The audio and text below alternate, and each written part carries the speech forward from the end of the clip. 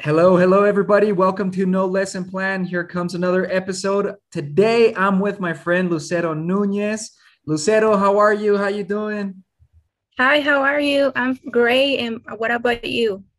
I'm okay. I'm okay. A little nervous as always when I start an interview. How you feeling?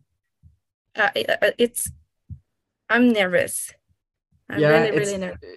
it's normal. I mean, I'm nervous too. I think I'm more nervous than you. Anyway, Yeah. Lucero, let's get started with this episode. Tell us a little bit about yourself. Well, first off, thanks for having me here today. It's the first time I've been in a podcast.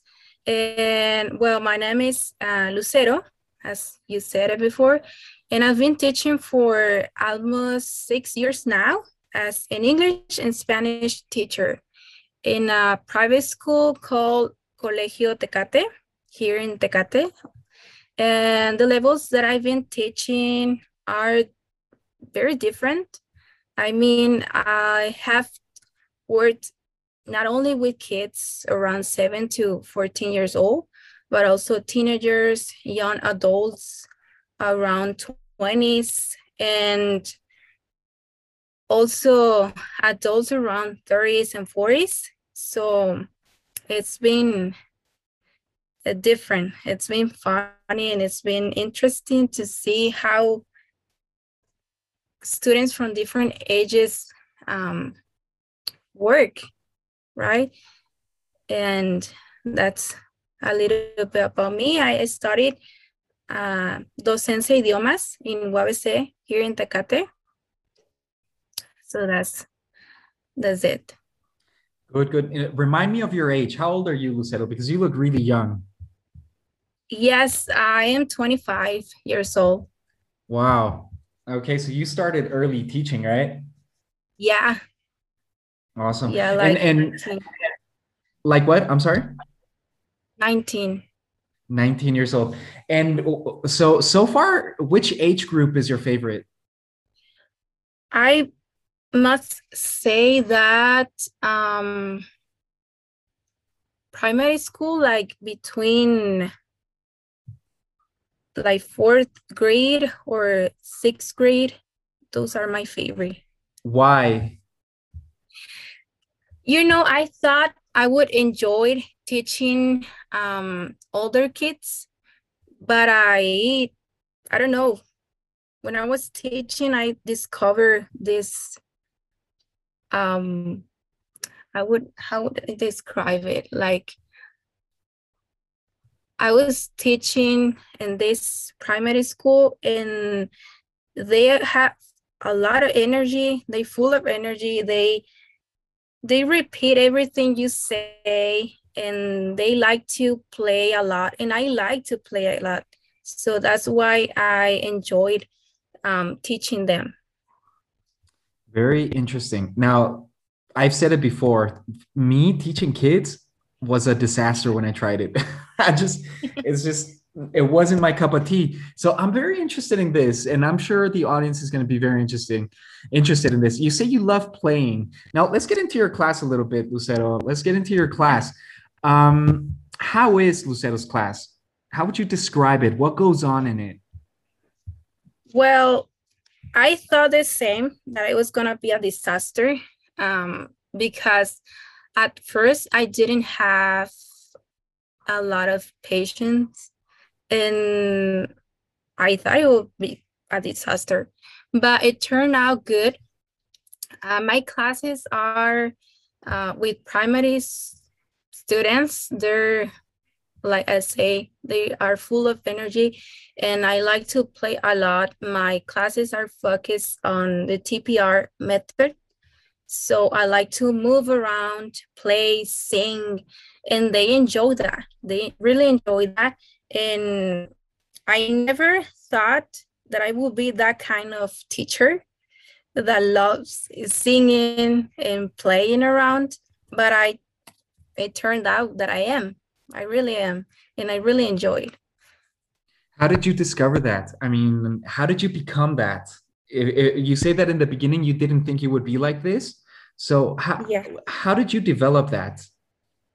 Well, it all started when I compare um, older students, like in the last years of the high school, and then I compare it with these kids around 7 to 11 years old, and they're different. They don't like to play. They don't like singing a lot, and they don't um, follow what I do, and that's sad to me because I really liked moving around, grouping students to do like role plays and mimic things, and they don't enjoy that. They like grammar, and I really like grammar. Don't get me wrong, I like grammar, but I like to use a natural method with students. I like to my students to relay things in a real life situation, and that's what kids do. Not much with an older student. Well, I mean, the older students, they require a different approach, right? They require something else. Like you say, they want to do more of the, perhaps, I don't know, someone correct me if I'm wrong, because I did high school like for 2 weeks. And then I was like, yep, this is not for me. But I think they wanted to do the more serious stuff. I don't know. Would you say that's correct for the high school students? Yeah, that's correct. They focus on um, where language come from, not like learning. And they focus on grammar, like I said, and kids don't care about grammar at all. They care about learning about and playing and singing, and they learn a lot. They learn fast, right? Yeah, they're like it's little sponges. That is so cool. That is so cool. Tell me one activity that you really like doing with these kids. I mean, you've mentioned role plays, mimicking, TPR. That's total physical response for someone who may not know. Tell me that one activity that you really like doing. Okay, I like there's an activity where students play.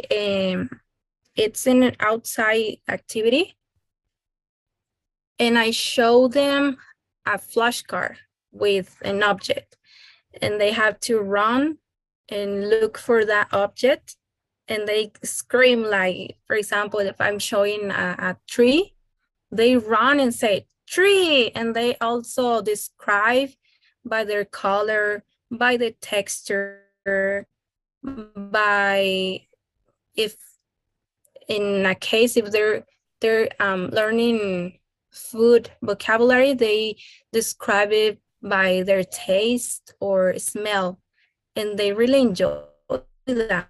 Or I also bring real objects to my class so they can relate the vocabulary to the object, and that's something I really enjoy.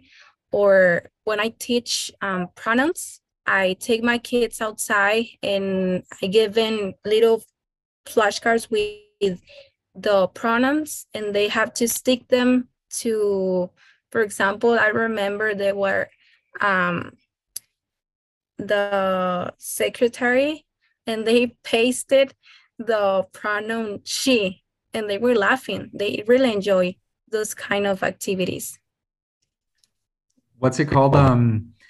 That outdoor activity that you mentioned first. Yeah. Right now with the pandemic, obviously we're doing online teaching. Um, do you still do that type of activity, but now they have to run around their house perhaps, or have you moved on to different activities for online teaching? Yeah, I had to change my activity, and instead of going outside, I show them a picture of the object, and they have to run into their house and look for that object, and they bring it and they show that object in the camera. That is so cool. And yeah, because they left they leave their camera on and they go and run and look for the object, and that's cool. That's fun. Yeah, I'm sure they have a great time. I'm sure they have a great time running Yeah, around their house. yeah, Have you me had any too. kids? Have you had any kids falling down or something, tripping or? Yeah, one told me that her mom, well, the floor was wet, Oh, so he almost fell, but he was okay. there you go. That's fine. Now, Lucero, tell me, for someone that's just perhaps thinking about teaching English to kids or to new teachers, what would be your number one advice for them coming in to this field? Okay, one advice. Don't be afraid of being silly in front of your kids, because most teachers are afraid of that. Being silly and doing games or dancing. So don't be afraid. They focus more on what you teach or what they do in their class than what you actually do, like moving or those weird faces that we have to do sometimes. So that's my advice. Don't be afraid. You will enjoy it. Very well. Now, tell us a little bit about the course book that you do. You follow a course book in your institution, or are you free to include the activities that you want and the sequence that you want? What's going on with that? Yes, we do follow a book, but I really don't like to follow books a lot, because I remember when I was a student, some teachers didn't want to teach without a book, and they struggle a lot. So I do follow the topics and some activities, but I also add activities that I think about or activities that I see other teachers doing, and I incorporate them to my classes. So my classes are not the same every time. What's it called? How important is it for you to I guess to talk to other teachers about what they're doing? To me, it's really important because I don't have that much experience as they do. And sometimes they have different methods, different techniques, different activities that I can't use in my classes. So my students will learn in a different way. And also sharing my experiences with them help them a certain topic or a whole class. So it's really important to me. So mm, in my personal point of view, I think teachers sometimes have to learn from other teachers, because we don't know everything. We are not a walking dictionary and we don't know everything. So we have to learn from other teachers or other students. Yeah, because sometimes some of my activities came from my students. They gave me ideas and I use them. That is super cool. Listening to your students, I think that's really important. You know, maybe perhaps doing a little survey, asking them how they're doing in the class. I mean, and like you say, a lot of ideas have come from them, and me too. I mean, some students have suggested things to me along the a long time. Uh, right now, I'm interested in finding a little bit more about how you approach another fellow teacher when you need help or an idea or something. Is it something that's common in your institution for teachers to ask other teachers, or how have you gone about this? Yeah, sure. On the school that I'm working, we have that a special thing. I don't know if the other teachers have that we share our experiences. For example, we have a group, and if something happened into our classes, bad or good, we share it, and we notice that some of those things happen into other teachers too. For example, a student if a student's behavior is not the best, we share it, and also other teacher um, know how to deal with that, and we share also our techniques, because maybe something works for you but not for other teachers. So that's what we do. We share everything that happens in the class. That's wonderful. I think that's a beautiful thing. When your department collaborates in this way, everybody learns, you know, you have a lot of communication, you can follow up on students, especially those that may be having problems learning or difficulties, and you follow up, you know, you kind of pick up where the other teacher left off and kind of do your own thing about it, and see what works, what doesn't. When you need a tip, like you say, you go ask the more experienced teachers. And it's like this what do you call it, scaffolding type of teaching, right? It's a really important element, and I'm really happy to hear that at your institution you guys do this. It's really important. Now, tell me a few of the challenges that you faced when you started teaching kids. Okay. The first thing I remember, it was I started teaching in a school that students didn't have in like an English background. It was their first um time, if let's say first time learning English, and I with special needs, and it was difficult because Okay. I didn't know that. The last teacher didn't tell me, and I didn't know what to do because there were two kids, and they are really intelligent and all that, but they have one day they had a crisis, and I didn't know what to do. They didn't want to do any of the activities that I had, and the only thing I did is I let them be.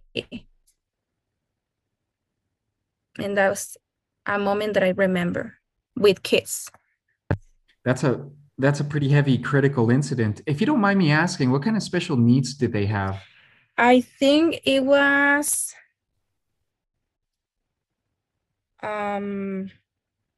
autism, and I think it was also Asperger, I think. Yeah, Asperger's? Uh-huh. Asperger. Yeah, that's like the high functioning autism, I Yeah, believe. And so what did you do? I mean, when you noticed that these kids were perhaps behaving different, how did you notice that they had something? because they were acting different, like they were like in their work. They didn't pay attention on what I was saying or what I was doing, and they were I don't know, they were just in their world, I would say. But yeah, and then the next day I asked the principal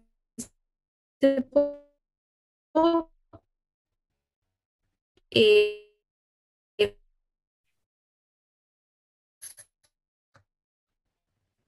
there was something wrong, or if they, yeah, those kids a special treatment. Yeah, and that's why I searched a little bit more about it, and I was prepared for the next day.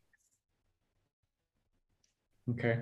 Did you ever receive any type of training from your institution towards to handle specific learning differences in your Not at class? all.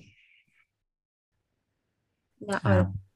all. Well, I mean, this is the type of research that I do, you know, and it's not surprising to me because I know that no institutions offer training Yeah. on this matter. At least, you know, when I did my little bit of research there, we'll talk about that in a different episode, I guess. Right now, we want to focus on you. And so, tell me, what did you find out, and what did you modify in order to approach these students? Well, now that I knew what they had, I changed my classes, and when they had these episodes of bad behavior, because they had it, I um didn't force them to do what I wanted, and I give them space so they can relax, and they went outside, so they relax, and they come back and they start doing the activities. So that's what I noticed, and I kept practicing. So you basically gave them the type of break that they needed in order for them to regain like concentration or Yeah, something? Is that what yeah. you're telling me? That's amazing. I had a student like that.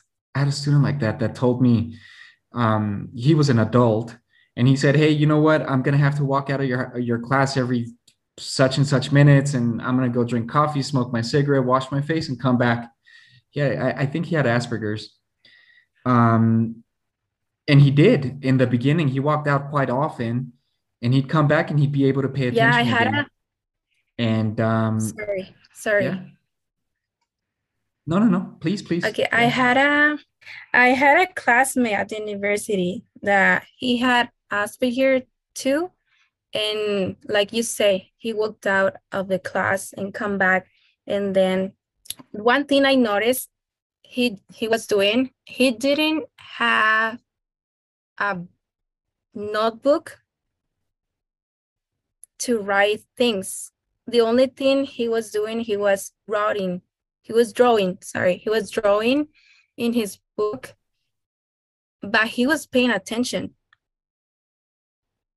I don't know how he do that, but he was paying Wow, attention. Yeah. And fascinating. when the teacher asked him something, he answered, but he was drawing. Yeah, you know, it's Yeah. amazing, huh? Tell us more about this guy. Well, he's super intelligent, super. And I really enjoy having him in my groups when I had to do a presentation or whatever, because we didn't have to tell him something because he already knew, and he was good at it. Wow, that is so fascinating. He had a really good memory, very intelligent. Matter of fact, many people diagnosed with high functioning autism or Asperger's, they tend to be either average or above average, and even very high in some cases, in terms of intelligence, in terms of their IQ, Yeah. so to speak.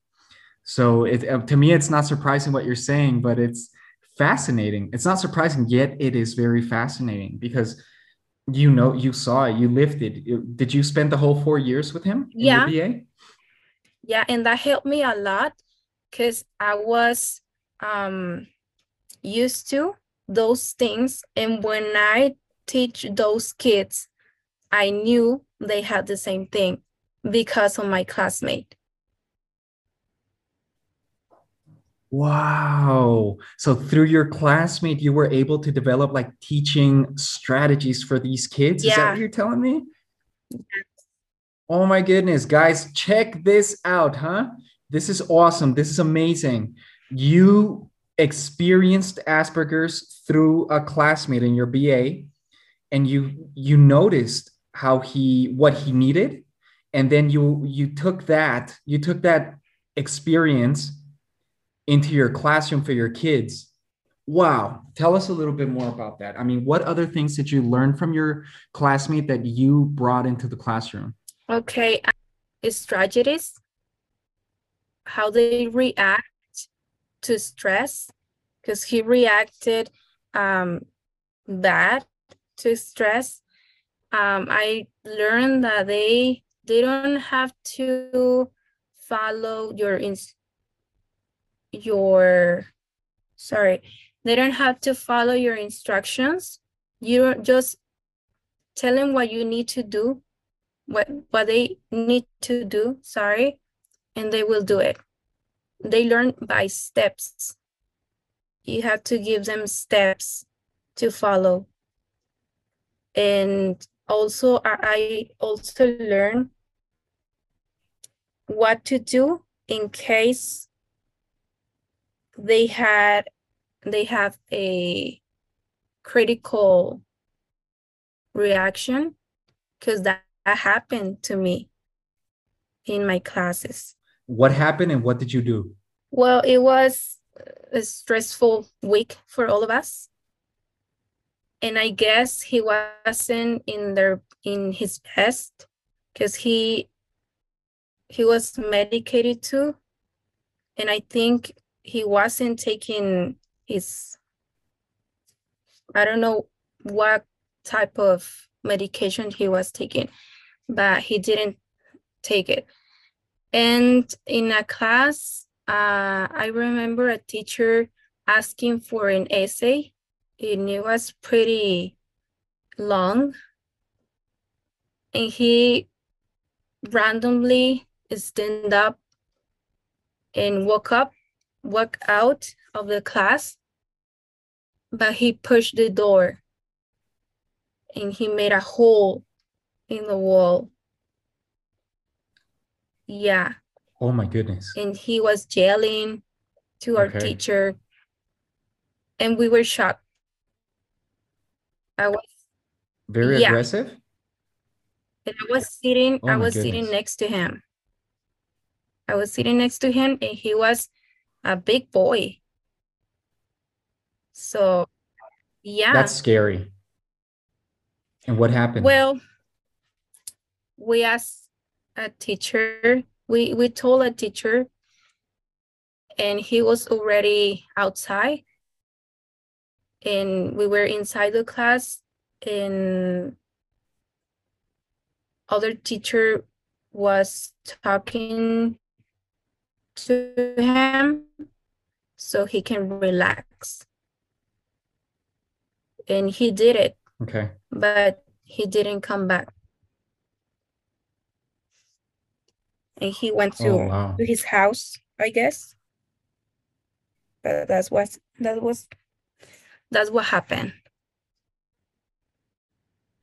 And how did you transfer that experience into your classroom? Because those kids react the same way. So I knew I had to give them their space. So that's what I did.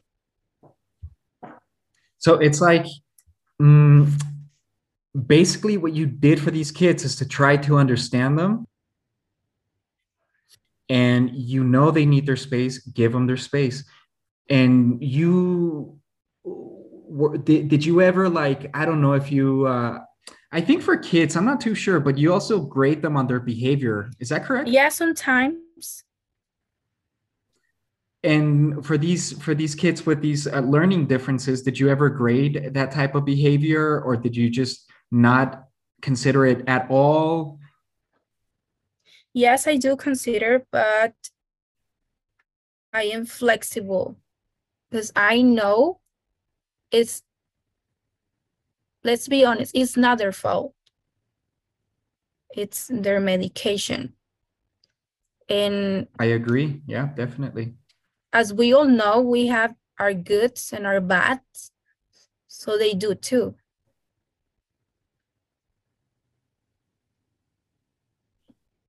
Very interesting. Absolutely. And you're accepting of this. You're very empathetic towards Yeah, this, right? and that's why My I goodness. started, Hmm. and that's why I started my master degree in um in special needs education. Okay. Are you studying that right now? Yes, I am. Where are you studying this degree? IEU University. It's from IEU. Puebla.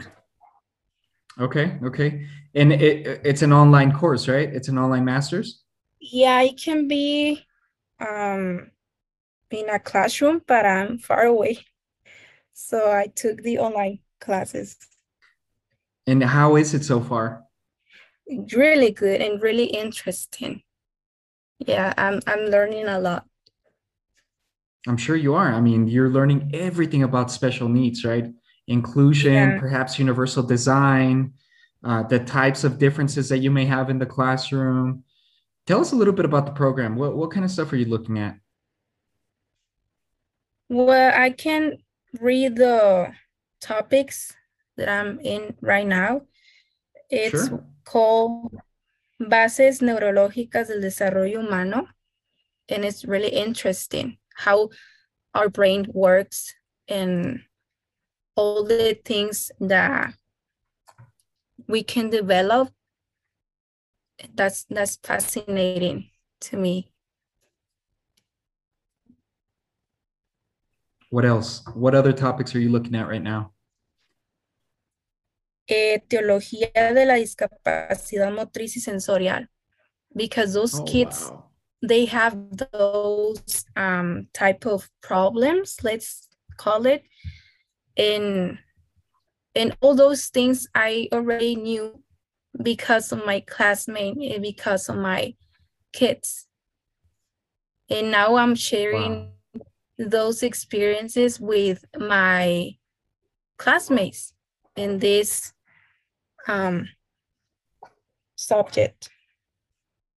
Very interesting. And do you have a research topic already for your MA thesis? No, not already. So I just started. Okay, okay, I see. But wow, this is fascinating, and we need to talk. We need to talk more about this because this is the type of research that I do, and you're basically the first teacher that I talk to, um, who has this type of experience. You know, I'm pretty sure other teachers. I mean, they've had learners with differences because a rough estimate is 1 in 10. 1 in 10 students may have a learning difference. And different countries have their own estimates. I mean, some say 1 in 5, 1 in 7, 1 in 10, 1 in 15, 1 in 20. I'm pretty moderate, I guess. I stick to the middle and I say 1 in 10.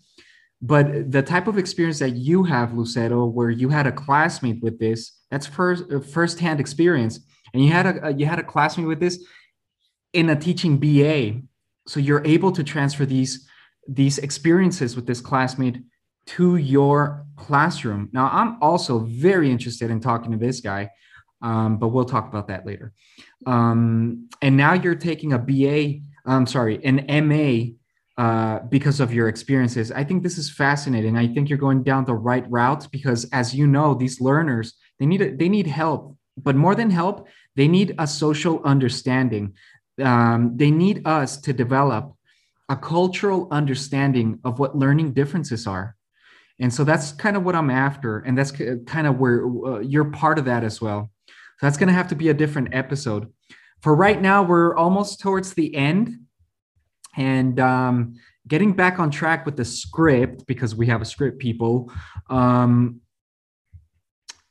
what would be some last pieces of advice, some final words of encouragement to others based on the experience that you have so far? Now, I'm going to add an extra element to that, Lucero, and it's regarding learning differences in the classroom. What would be some advice to new teachers regarding that area of teaching? Okay, one advice I can give other teachers is if the school doesn't provide a course or something so you can be prepared to those kind of topics I'm talking about, especially you have to do your own research in order so you can be prepared, because that's what a teacher needs to do. You have to look for new strategies. You have to look for every single student that you have. And you have to always remember empathy. That's what we need, empathy. I think that's something teachers should teach to all the kids. Very well, Lucero. Very, very well. Thank you so, so much for being part of this show. It has been a very interesting talk, and you've opened a door for me to pursue learning differences, which is what I do. And I mean, I appreciate, and your students for sure appreciate that you've become cognizant of this factor in language learning and teaching. Thank you so much. Thank you, thank you, thank you. Everybody, thank you so much. This has been another episode of No Lesson Plan. Lucero, take it easy, okay? Thank you so much for this opportunity.